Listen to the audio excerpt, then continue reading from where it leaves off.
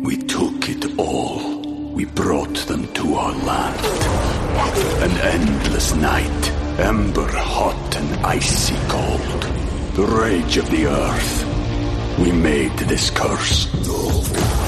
Carved it in the blood on our backs. We did not see. We could not, but she did. And in the end... What will I become? Senua's Saga. Hellblade 2. Play it now with Game Pass. Have you ever wondered why you're not making a podcast? Maybe because you think it's too hard. Well, if you haven't heard about Anchor, it's the easiest way to make a podcast.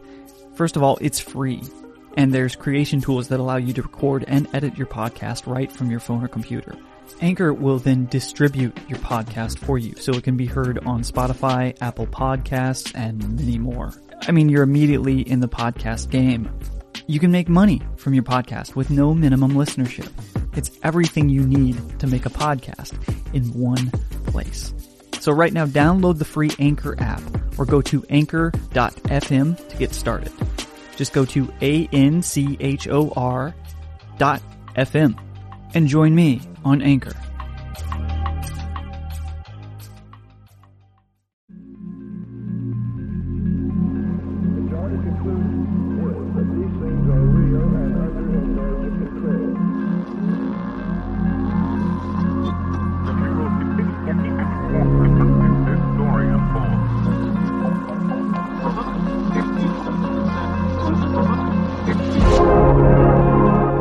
From the heart of Cascadia and the edge of the world, Euphomet presents Night Drift with Jim Perry.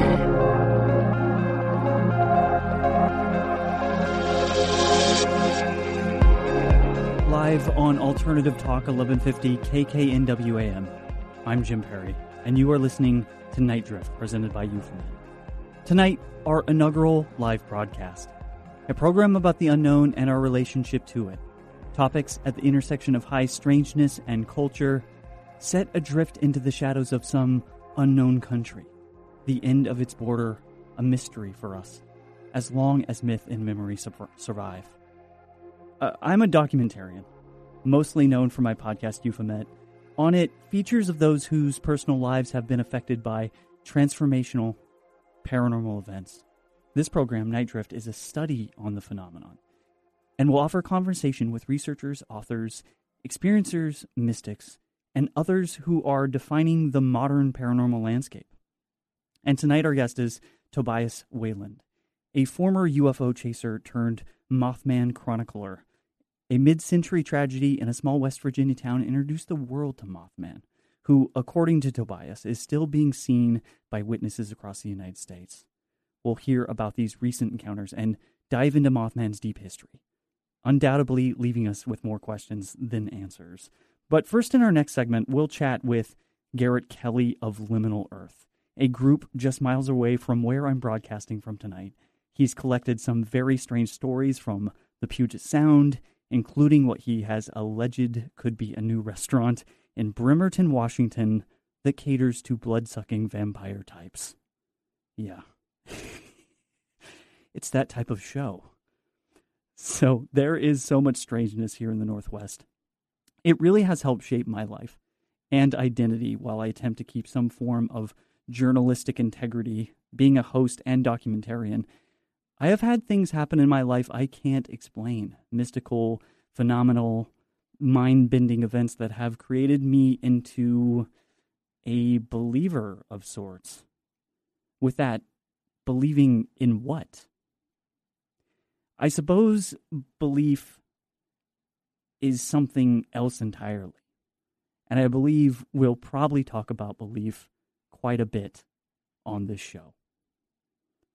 When I'm asked what I believe, I often reply with, I don't know what I believe. And even that is in question. I sort of stole that phrasing from authors I love, but nonetheless, yeah, we'll be talking about a lot about belief. We'll also be taking your calls tonight at 425-373-5527 or toll free in Western Washington at 888-298-KKNW. That's 5569.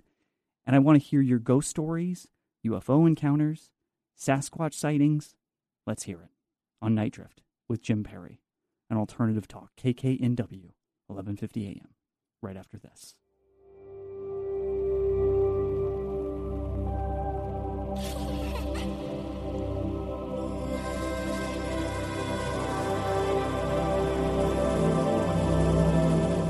Follow the show on social media at Euphomet, EUPHOMET. Talk radio with a purpose. Alternative Talk 1150.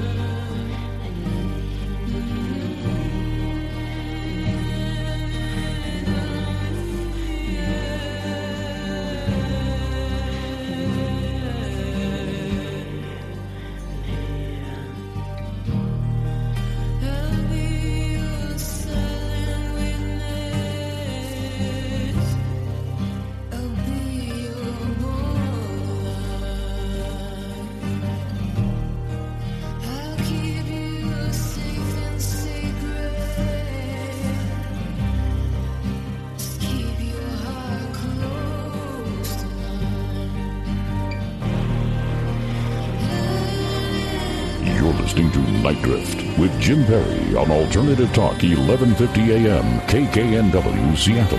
Now, here again is Jim. You know, I really wanted to give a special thank you to the Euphomet listeners who are listening to this first inaugural broadcast. I feel like I'm amongst friends right now. It's easing any sort of, first show nerves, so I appreciate that. And also thank you to patrons. I appreciate the support, especially during such rough times, right? It's crazy, and it's still crazy, but listen, we're having a great time here on a foggy, misty Sunday night in Seattle. So I did a feature on our next guest, Garrett Kelly, on the Euphomet podcast. You can listen to it wherever you find podcasts. It's episode 31, In the Liminal. I actually went and I spent a few days in the Bremerton area with him. The Seattle Times did a recent feature on the paranormal mapping project, Liminal Earth, with a headline that reads, "High weirdness is not so strange. Creators of Seattle's liminal map find it in everyday life." I'd like to introduce everyone to Garrett Kelly. Garrett, how are you, my friend? I'm doing great, Jim. It's good to hear from you. It's good to hear your voice. Welcome to this first broadcast. Yeah, I'm so excited for you. I thought it was really important to have you on. We go way back. You helped usher in Euphomet as a sort of live broadcast on Hollow Earth Radio in the Central District. And, of course, that was sort of a passion project and a love of yours. And you've helped so many people get into broadcasting that it's really special to me personally to have you on as my first guest. Yeah, I'm honored to be here. And, it is kind of funny how it came full circle. And this is so cool that you're doing this. You're an important person for the Northwest, and I think this is going to be great. Oh, thanks, buddy. I appreciate that. Well, another thing that's super important for the Northwest, that sounded like I was agreeing with you, and humbly I won't, but I will say what is important to the Northwest is Liminal Earth. And I love it, and I think you should probably describe it for those uninitiated that are listening right now. What is Liminal Earth? What does it do? What is it? Well, about 3 years ago, my friend Jeremy and I, we came up with this idea to map our paranormal experiences in Seattle. Seattle was going through a lot of changes, and we were trying to pinpoint markers in the case places disappeared because going through lots of new development. And it was kind of a way to like a Tolkien map from Lord of the Rings, sure. This is where the ogres live or whatever, so we're kind Right. of imagining it that way. And we put it online. We just shared it with friends, and all these other people wanted to share their weird stories of paranormal experiences that had happened to them. And so it just blew up from there, and we opened it up to the whole world, and now we're getting stories from South Africa and Australia and all over the world. Anything that's strange or kind of, irregular, we put it on the map. It doesn't have to be UFOs or ghosts. It can be like seeing a dog walk down the street wearing human shoes or something. It's one of my favorite examples that you give for how absurd some of these are. Right, totally. Listen, what are some of the most strange or interesting or thought-provoking listings that you've found on there recently? Let's see. Well, this is not a recent one, but the one of the weirdest ones, I think, a classic one for me is this person who was waiting for a bus in the Montlake area of Seattle, and I think that was where it was. And they got on the bus. No one else was at the stop, and it was kind of a rural area. And they went to the back of the bus, and then all of a sudden 3 other people got onto the bus at that same stop. And they came down and sat next to her at the very back of the bus, and she's like, oh, great. And they started rubbing their hands together. Oh, no. And saying, and they were going are you ready? Are you ready? And she's like, oh, great. What's going on? Wow. And they pulled out this giant sandwich, and she got the sigh of relief, okay, they just want to eat this sandwich. And then they opened up the sandwich, though, and in between the meat and the cheese were these little moist towelettes. No. And they opened up the moist towelettes, and they just cleaned their jackets with them. And then they threw the sandwich on the ground. And it just seems like a nightmare. It doesn't make any sense. It doesn't what did that mean? Is it like the Oscar Mayer cult? What is that? Totally. We must smell like the meats. Yeah. It feels like it just doesn't fit any other kind of experience. I don't know how to explain it. And those are kinds of that is an example of the kind of thing that is totally okay to submit to us. I love it. Yeah. And even if someone is not submitting something, going onto that website and scrolling through and finding these weird things in your very own neighborhood is really fun. I mean, I remember I lived on, South Capitol Hill, and I would click around routinely to see what was going on right in that few blocks that I lived. And it's awesome. It's so fun to do. Let me ask you this, Garrett. With this, you're helping people uncover and catalog the weird on everyday walks, right? What does that mean to you to help someone do that? Did you say an everyday walk? Yeah. Well, I feel like this is somewhat related, but I recently moved out of Seattle, and I didn't know this new area. I live in Bremerton, Washington now. I didn't know this area very well. So kind of, going out and walking and experiencing the places here and digging into the history here, it's really a great way to feel connected to it. And this paranormal side of things, learning the urban legends that in the area that you live, and kind of, it makes me feel connected. Yeah. To the layers of history. And so, and then places that you find places that are forgotten, and you just what is this? What was this? What was here before? So I'm really into that idea. And I'm also just into the idea of you can just take a walk with intention of finding something weird. And a lot of the times, for me at least, something will happen, or I'll find something if I just go out with that mindset. And it's kind of like a free entertainment, just to kind of go out and do that. Yeah. I just learned so much about where I live, and I don't know. That's just the way I operate. Well, speaking of the Bremerton area, if anyone hears any weird echoes on your phone line, it's because of probably all of the weird sonar signals bouncing off that peninsula, right? Totally.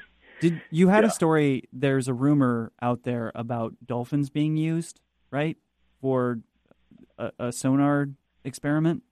I think that's real. I think that they use the Navy's here. There's like a Navy shipyard, and I think they train dolphins and stuff. There's even like a undersea museum, naval undersea museum nearby, and they talk about it there. So wow. I'm pretty sure that's a real thing we do. Yeah, it's amazing how you moved to such a strange place that correlates directly with how much more strange your life has become. Right. Speaking of strange, tell us about this burrito bar that you found recently. Yeah, I was just driving. There's this kind of like, I think it's a very cool little street in Bremerton called Callow. And it's, a lot of the shops are empty, but there's some really cool businesses. There's like a typewriter museum, and there's like a Mexican restaurant that has wrestling in the center of the restaurant, and they have the roof ripped out. It's just a neat street. But there was this new business that showed up one day, and on the window it said, opens 3:30 a.m., closes at 11 a.m. Huh. I was like, what kind of business opens in the middle of the night? Like what is going on here? Yeah. So I pulled over and I read the signs, and it says that they make burritos. It's a burrito bar. And it said that they have protein shakes and then killer smoothies. So I was like, wait, is this like a vampire burrito bar? Is this like a trick or something? So like I made this TikTok all about it, and it totally exploded. All these people were like, I didn't post for a couple of days, and they thought I got smoothed. Like because I said I was going to go back and like smooth, like it got turned into a smoothie. Sure, right. Right. Yeah. So the response has been pretty. You've had pretty good reception from the establishment itself, right? Right. They've changed their motto now because people started sending them the TikTok where I gave my hypothesis, and so their new motto is "Sink your teeth in," and they're opening this week, and they apparently have vampire teeth in. I haven't verified yet. I'm going down to check this out. But I mean, this is kind of a silly example, but I think it kind of points to like I like things that are kind of on the edge of being real or not, and I don't really. It's like it's fun to have, go out with intention and just try to find meaning and re-mythologize your landscape, even if something it doesn't have to be true. It can be just fun and interesting. Right. And to me, this just proves of like it took on a life of its own. Yeah. So it's an okay thing that you don't have to. You can do lots of research and try to like debunk something or like like really dig into things, and that's valuable. But you can also just have fun with this. Well, you're engaging a community with something that's very strange and weird, but also very positive. It's you're kind of merging strange science with civil volunteerism in some way. Yeah, totally. Speaking of that, what is this dream park project of yours? Well, so this is another example that I guess kind of behind my house, my neighbor told me, "Hell, you know about that park back there?" I'm like, "What?" And there's this like secret garden, like this hidden park that's been closed off for 15 years here in Bremerton. It's all gated off, and you can't access it from the street, and it has like some rotting playground equipment. And I was like, whoa, this is like super fascinating. And then I talked to another neighbor, and they said, oh yeah, I've seen raccoons go down the slide. I was like, what? So I put a trail cam in there to try to film that. So I've been like totally just fascinated with this park, and like it really lives in the liminal state. Like, what is this place? It doesn't, no one uses it. It's just sitting there empty. Is there some use we can get out of it? It doesn't know what it is. Right. And so I had this idea to make it into a dream park. And by doing that, a dream park. So I had this idea, I got a box, and I put a mystery object in the box. And then I put the box in the park, and I left it there. And I made a TikTok saying, hey, what if we all collectively tried to meet in our dreams in this abandoned park, and you came here in your dream and opened the box and told me what's inside. Like, don't physically come here. Just come here in your dreams. And I just threw that up on TikTok, and that one got 700,000 views and thousands of people trying to do this. Wow. So people said that they saw me. I was dressed as a giant shrimp, which is a long story, but for another episode. Yeah, totally. But all these people had dreams about me there. They said they saw my shadow self. They were finding things in the box. Some people guessed the real thing. Other people guessed a different object, but the same different object. Like, multiple people saw a toy giraffe, which is not what I put in there. My word. What's that? I was just exclaiming. Yeah. It's so specific. Yeah, I know. I don't understand that. It's just a confusing experiment. So I've been making a petition. I've been trying to talk to the city council about making this an official dream park where people can visit in their dreams, just as like a place to experiment with that. I think it's a weird idea. And it's just something that's empty, that was in disuse, and maybe there can be a new use, through this other realm. Yeah. Oh my gosh, Garrett, that's so amazing, man.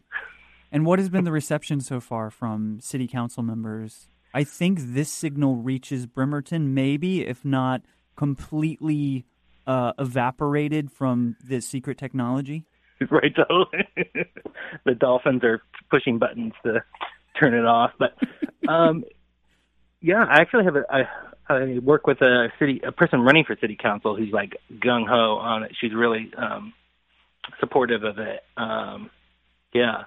I haven't formally pitched it to the city council, but I would like to do that. It's amazing. Let me know if you need any help with that, since I have the broadcasting power of the Emerald City in my back pocket now. Yeah, totally. Garrett, you do have wonderful social media. You and Jeremy Puma, who is the co-founder of Liminal Earth, produce some really great stuff. Where can people find all of your social media, your TikTok, your videos, everything? Yeah, if you look up Liminal Earth, which liminal is a weird word, but it's Liminal, liminal.earth.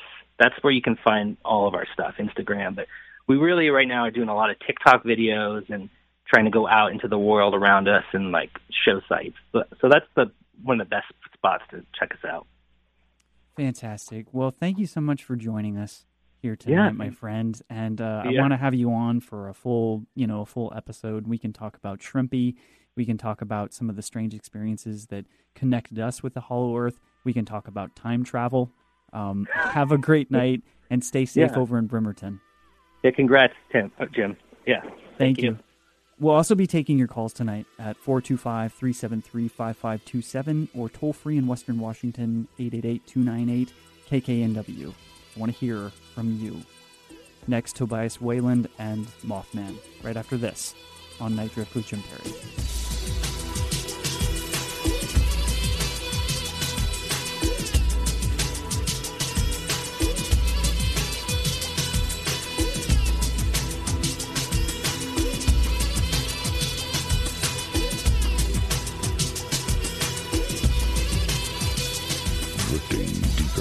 Tonight, Jim Perry is taking your calls at 425-373-5527 or toll free in Western Washington, 888-298-KKNW 5569. We took it all.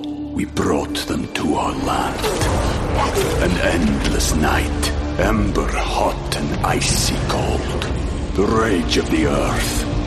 We made this curse.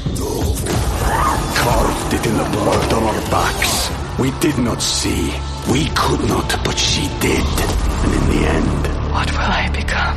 Senua's Saga. Hellblade 2. Play it now with Game Pass. I'm Jim Perry, host of the documentary series Euphomet. And tonight, I want to introduce you to Night Drift with Jim Perry. Join me every Sunday at 5 p.m. Pacific for conversations with paranormal thought leaders, experiencers, scientists, artists, and mystics to explore the unknown and discuss paranormal topics affecting our lives, society, and culture. Night Drift with Jim Perry on Alternative Talk 1150 AM, KKNW, Seattle. Miss a show on KKNW? Check out 1150kknw.com for podcasts of many of our programs. That's 1150kknw.com.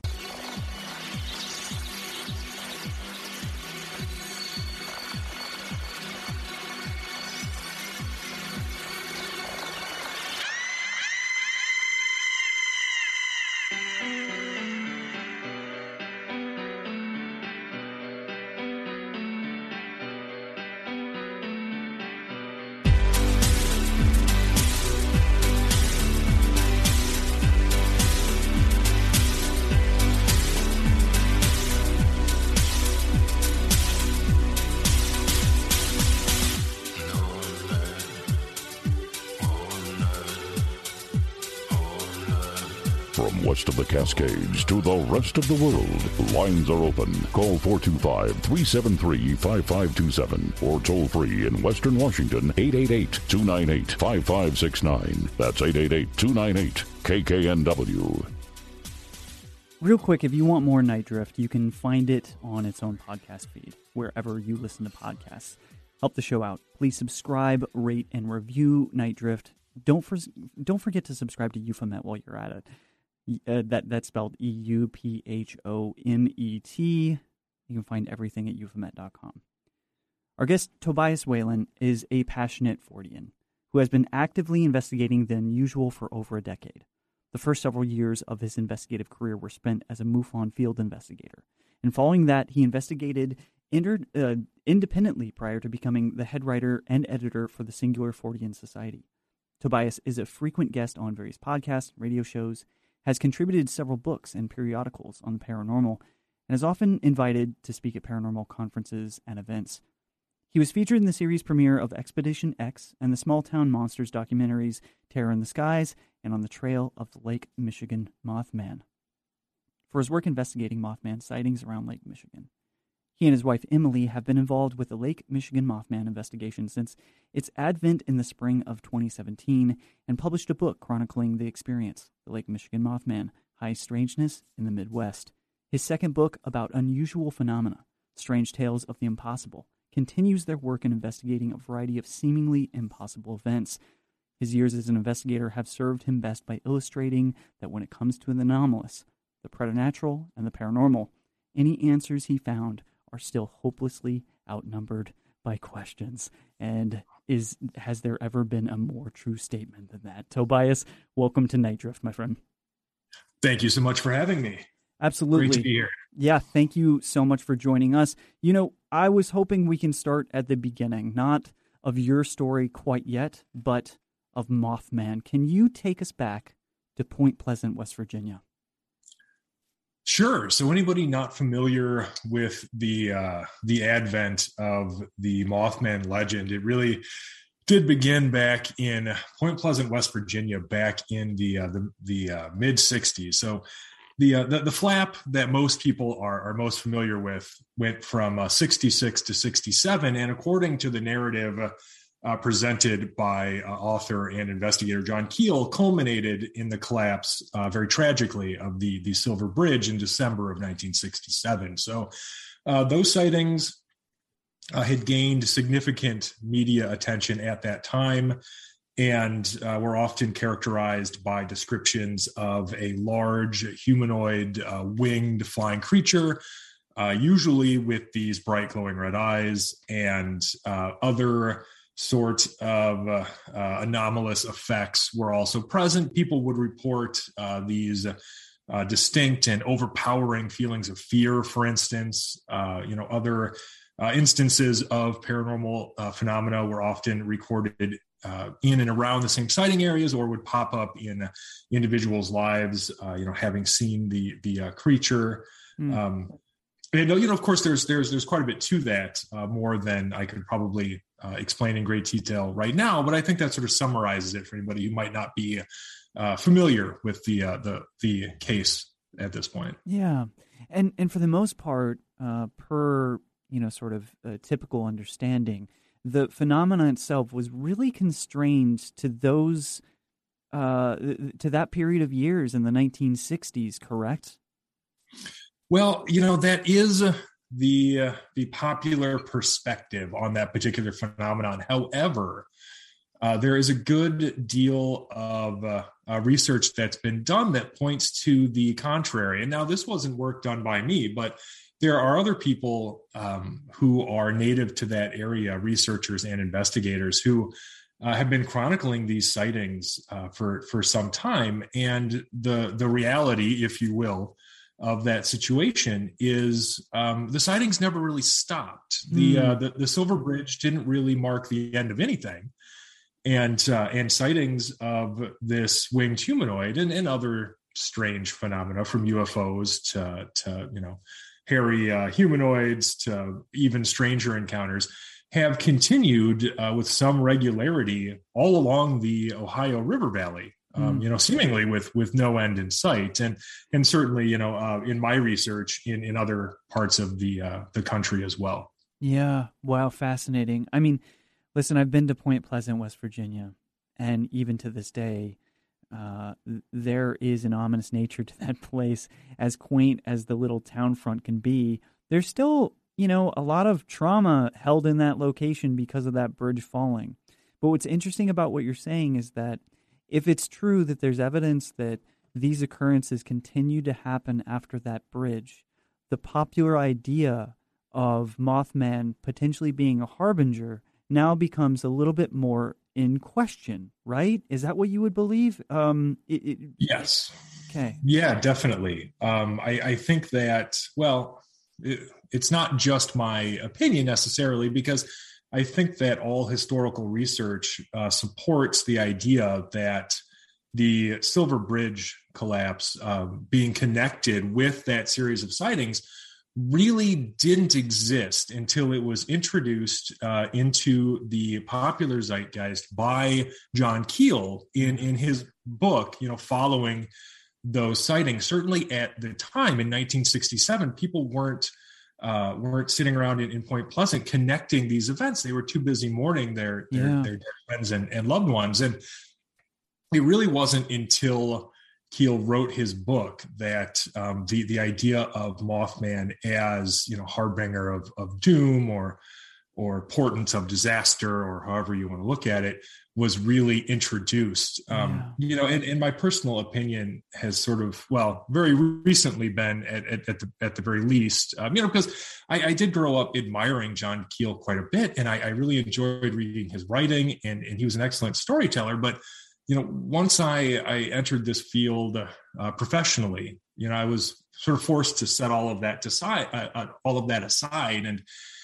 and looking at his work critically, it really seems more to me that, excellent storyteller that he knew that he needed a good ending to his narrative. A good storyteller knows that your audience wants a beginning, a middle, and an end. Sure. And they demand some sort of closure. They want the story to make sense, and being able to tie those events together very much provided those things for his audience. Yeah. And from that perspective, I understand it. I don't necessarily condone it, but it has led to this popular belief in this winged humanoid or winged humanoids as these harbingers of doom, if you will, despite the paucity of evidence that actually would point to something like that. Yeah, it's so fascinating. I mean, you look at a guy like Keel, who I love his work and I'm such a fan, but you do have to carry that with context. That guys like Keel and other authors of that time, they were writing books on this stuff, sure, with small publication deals, but they were also writing, sort of featured articles of cats with wings for like Playboy magazine, and pulp magazines, right? So, there's a little bit of this and a little bit of that. What's fascinating about your work and following it for a while, when did you become introduced to the idea or these experiences that began happening again quite frequently in your neck of the woods with Mothman? Sure. So this would have been in the spring of 2017, and I had seen a trio of winged creature reports come through the Mutual UFO Network case management system. And MUFON had written a short article on these sightings. They didn't really provide a lot of information beyond like the initial sighting reports as they had been submitted. And they sort of tied it to, or compared it to rather, the Point Pleasant sightings back in the 60s. And at that time, I was covering paranormal news for the Singular Fortean Society, and so I thought, well, this is an interesting series of sightings. I'll publish a short article on it, and just follow the story. I didn't really expect it to go anywhere. I thought that this would be just a weird one-off sort of article, and our readers would be interested, and then I wouldn't hear anything about it again. But that's not what happened, obviously, and. Next thing you know, I'm seeing all of these reports come into these other websites like Phantoms and Monsters and UFO Clearinghouse. And at that time, I wasn't very savvy in terms of the online paranormal community. I've always been more of a book guy. So when it came to things happening on television or internet communities and stuff, I really wasn't on top of that. And so That's probably okay usually. That's probably all right. Well, thank you. But so I hadn't heard of Lon Strickler and Phantoms and Monsters or Manuel Navarrete over at UFO Clearinghouse. But I thought, well, if I'm going to cover this story, I really need to reach out to these guys. And so I did, and I interviewed them for the website in consecutive months back in the summer of 2017. And it wasn't too long after that that we were invited to participate in the investigation. It turned out that we knew some of the same people, and certainly our proximity to the sightings and my background with investigation, lent itself well to us starting to help with that. And, it really wasn't too long also after that we started receiving our own sighting reports. And so collaboration just made sense. And so ever since, I've been covering it as well as I can, in addition to investigating sighting reports that we receive and everything else. Yeah, how fascinating. And so MUFON was the entryway there. And take me back a little bit when you decided that you needed to become a MUFON investigator. Sure. So, I, without going into great detail, I had experienced a number of seemingly paranormal events since really as far back as I can remember. And I struggled to deal with those events, certainly as a child. And of course, this being before the internet, I had very little recourse in terms of how I could learn about or process these experiences. And so, being kind of a nerdy kid, I'd ride my bike down to the library, and that's where I discovered authors like John Keel, for instance, or Whitley Strieber or Brad Steiger. There were all of these people writing about these experiences that were so similar to my own, and it made me feel better. In its way, it made me feel better knowing that there are other people out there reporting the same thing, and it provided some kind of context for me. And so when I was in my mid-20s or so, I was trying to decide really what I wanted to do with my life, frankly, like what direction I wanted my life to go. And I knew that I wanted it to have something to do with these experiences, because they were such a big part of my life, such a formative part of my childhood and ongoing into adulthood, honestly, that I knew that had to be a part of it. And so I was looking around at sort of how I would be able to approach that. And I saw that there was this organization called the Mutual UFO Network, and that, you could volunteer as a field investigator, and they would provide training, and then you would receive reports, and it seemed like it had a sort of nice structure to it, and so it would be able to be easy to navigate and really get me on the road to where I wanted to be, at least as far as that's concerned. And so I volunteered, and I got my MUFON field investigator's manual, which I still have. It's a giant 3-ring binder full of, how to use a Geiger counter and interview witnesses and everything else. And that's what I did. I would get cases sent to me, and I would speak with witnesses and try to help them understand their experience and investigate. And if there was a prosaic explanation, then I would explain that. And if there wasn't, then I would explain that. And I felt like it was a good beginning, but it wasn't exactly where I wanted to be. And so I did eventually leave just to pursue my own particular interests. Yeah. What were some of those things that drew you to leave and to start something new? What were some of those goals that you had at that time? Sure. So, when you look at MUFON, it isn't without flaws. And one of those flaws is their reluctance to share information. And so it can be very difficult to get information out of them. And it never really felt right to me that, I would spend however much time, be it, hours or days or whatever, investigating this case only for it to be sort of locked in this vault forever. And nobody outside of this organization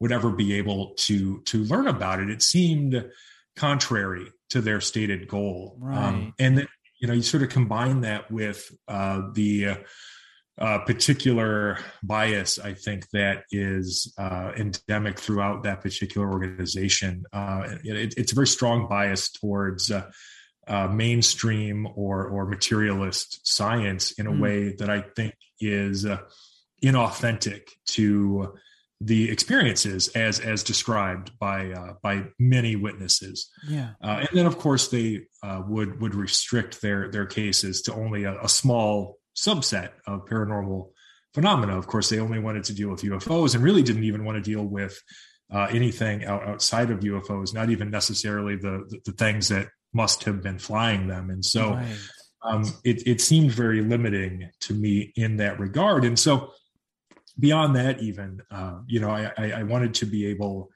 to try to contribute to the community in the same way that it helped me so much when I was younger. And so, I wanted to be able to create something that might be able to provide for other people what had meant so much for me. And I knew I wasn't going to be able to write articles or books or anything if I stayed with MUFON. And so it's just the natural progression in my own development was for me to have to leave that organization. Right.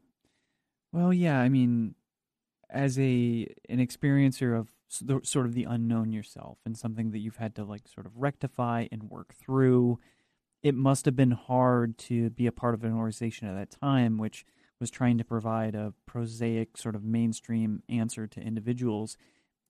Seemingly when you were probably from an experiencer perspective going wait, this seems way more weird than what we're presenting or what we're dealing with here. There's a little bit too many bumpers in my way here. Yeah, no, certainly it was. It was very limiting in that regard, and sort of my perspective on it was, and still is that it's something of an injustice to those experiencers to be so easily dismissed. I always felt as though MUFON's approach to dealing with witnesses was to sort of demand that they prove their experience rather than investigating the experience and just sort of letting the chips fall where they may. Right. It was, I guess as a better way to explain that even would be in the treatment of witnesses during an interview. Often they might be interrogated more than interviewed. Frankly, it's something that I've seen in this Lake Michigan Mothman investigation, because there has been some MUFON involvement, and I feel bad having to say it because I do very much like the state director for MUFON in Illinois, Sam Moranto. He is a very nice man, and he's been pretty helpful, at least in terms of being forthright with what they've received in their own investigation into reports that have been submitted to them. But there have been instances where witnesses had initially contacted MUFON, and then after limited contact and communication with MUFON would move on to somebody else. And the narrative there from the witnesses generally was that they weren't they didn't like how they were being treated. Oh, wow. And that sort of confirmed, my own suspicions. Well, it's such a sensitive personal thing that they're dealing with. And sometimes the best thing is to not have an answer and be truthful about that, and not use that as a sort of a bully pulpit or platform to express what your own ideas about what some of this strange thing could be in terms of something more materialistic or something more mainstream. And what it gets down to also is this potential importance of consciousness playing a key role in our communication or our relationship with some of the strange things that are going on around us that we can't explain. And you touch on that right away in your new book, Strange Tales of the Impossible. You actually open with a brief word on consciousness, is what you call it.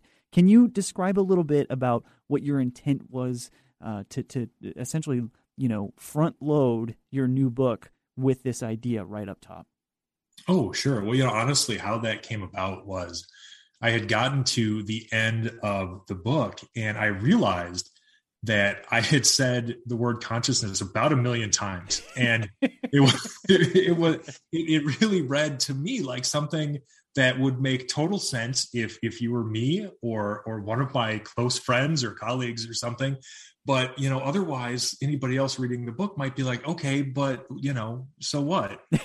And so I got to the end and I thought, well, I better talk about consciousness and define it to provide some sort of context for people. So when they're reading through here, they can see, sort of what I mean when I say that word, because I think that word has a variety of definitions depending on one's perspective, because nobody can seem to really nail it down or its origin. Right. And so, it felt necessary that right off the bat, we had to be on the same page, that when you see me use this word, this is what I'm talking about. And also, I really wanted to make it very clear that because of the ambiguity intrinsic to that word consciousness, that, when I'm talking about it and I'm describing people's experiences and relating them and connecting it to consciousness, that it is very much speculation. And I think that it's great to speculate about these things, because that's sort of the entryway to discovery. You have to start by imagining some possibility, and then you can pursue that possibility. But you have to be very clear that what you're doing is speculating, because otherwise, I think that people can be led astray. And I certainly didn't want anybody to think that I knew more than I actually do, and take my word for too much. Right. Because then you become some sort of fortune teller, right? That is expressing certainty in something that maybe we can't quite get there on. For the listener's sake, describe a little bit about your new book. What's in there? What is your approach? What are you sharing in these tales? Sure. So what we've done is just taken a very wide variety of reports that we've received through the Singular Society, and have either investigated personally or have sort of been on the inside of the investigation, because there are a few reports in there that were investigated by friends of ours. But, I was able to review all of the investigative materials. And so one thing I've always encouraged people to do, by the way, is if you're interviewing a witness, record it. Just record it. It's the 21st century. Right. Every single cell phone that everybody out there listening right now can get an app that's probably free, and you can record your telephone calls on it. As long as you're being upfront and not breaking any laws or anything, it doesn't hurt anybody to have that recording, because then what I could do is, when one of my friends would interview a witness or something, and, we would collaborate on an investigation, I could just listen to the actual conversation and transcribe it. Yeah. And so anything that wasn't personally investigated by me, I at least had access to those kinds of materials. And so I wanted to explore a number of different phenomena, seemingly disparate, but potentially connected, anomalous happenings. So it sort of runs the gamut from UFOs to ghosts to cryptids and Bigfoot and Mothman and everything else, and even weirder things. I think it's amazing. I think it's amazing that you've taken what you did in UFOs, you've transitioned over into including Mothman, and now you're really opening the doorway to so many different varied phenomenon that it's expressing itself in this new book, which is fantastic. And where can people get this new book? Sure. So, Strange Tales of the Impossible, along with the Lake Michigan Mothman, High Strangeness in the Midwest, they're both available on Amazon. But, if you want a signed copy, we certainly have those on our website. So you can go to singularfortean.com/books, and I'm happy to sign one and ship one out to you. Fantastic. Tobias, it was great talking with you for the very first time, which is strange because, as I was saying before the show, I feel like I already know you. So thank you so much for joining us on this debut episode, my friend. And good luck out there. I can't wait to read the book. And thank you so much. Thank you for listening to our debut live episode of Night Drift with Jim Perry on Alternative Talk, KKNW 1150 AM Seattle. Hear the show anytime on its podcast feed, wherever you listen to them. Go to euphomet.com for more, and join us next week, Sunday at 5 p.m. Pacific. And I'll be out in Indiana, outside of Indianapolis somewhere, in this crazy ghost town all next week, collecting new tape for Euphomet. And I'll be sharing that and much more and speaking with some guests next week, Sunday, 5 p.m., right here on Alternative Talk, KKNW 1150 AM Seattle. Till then, keep looking up.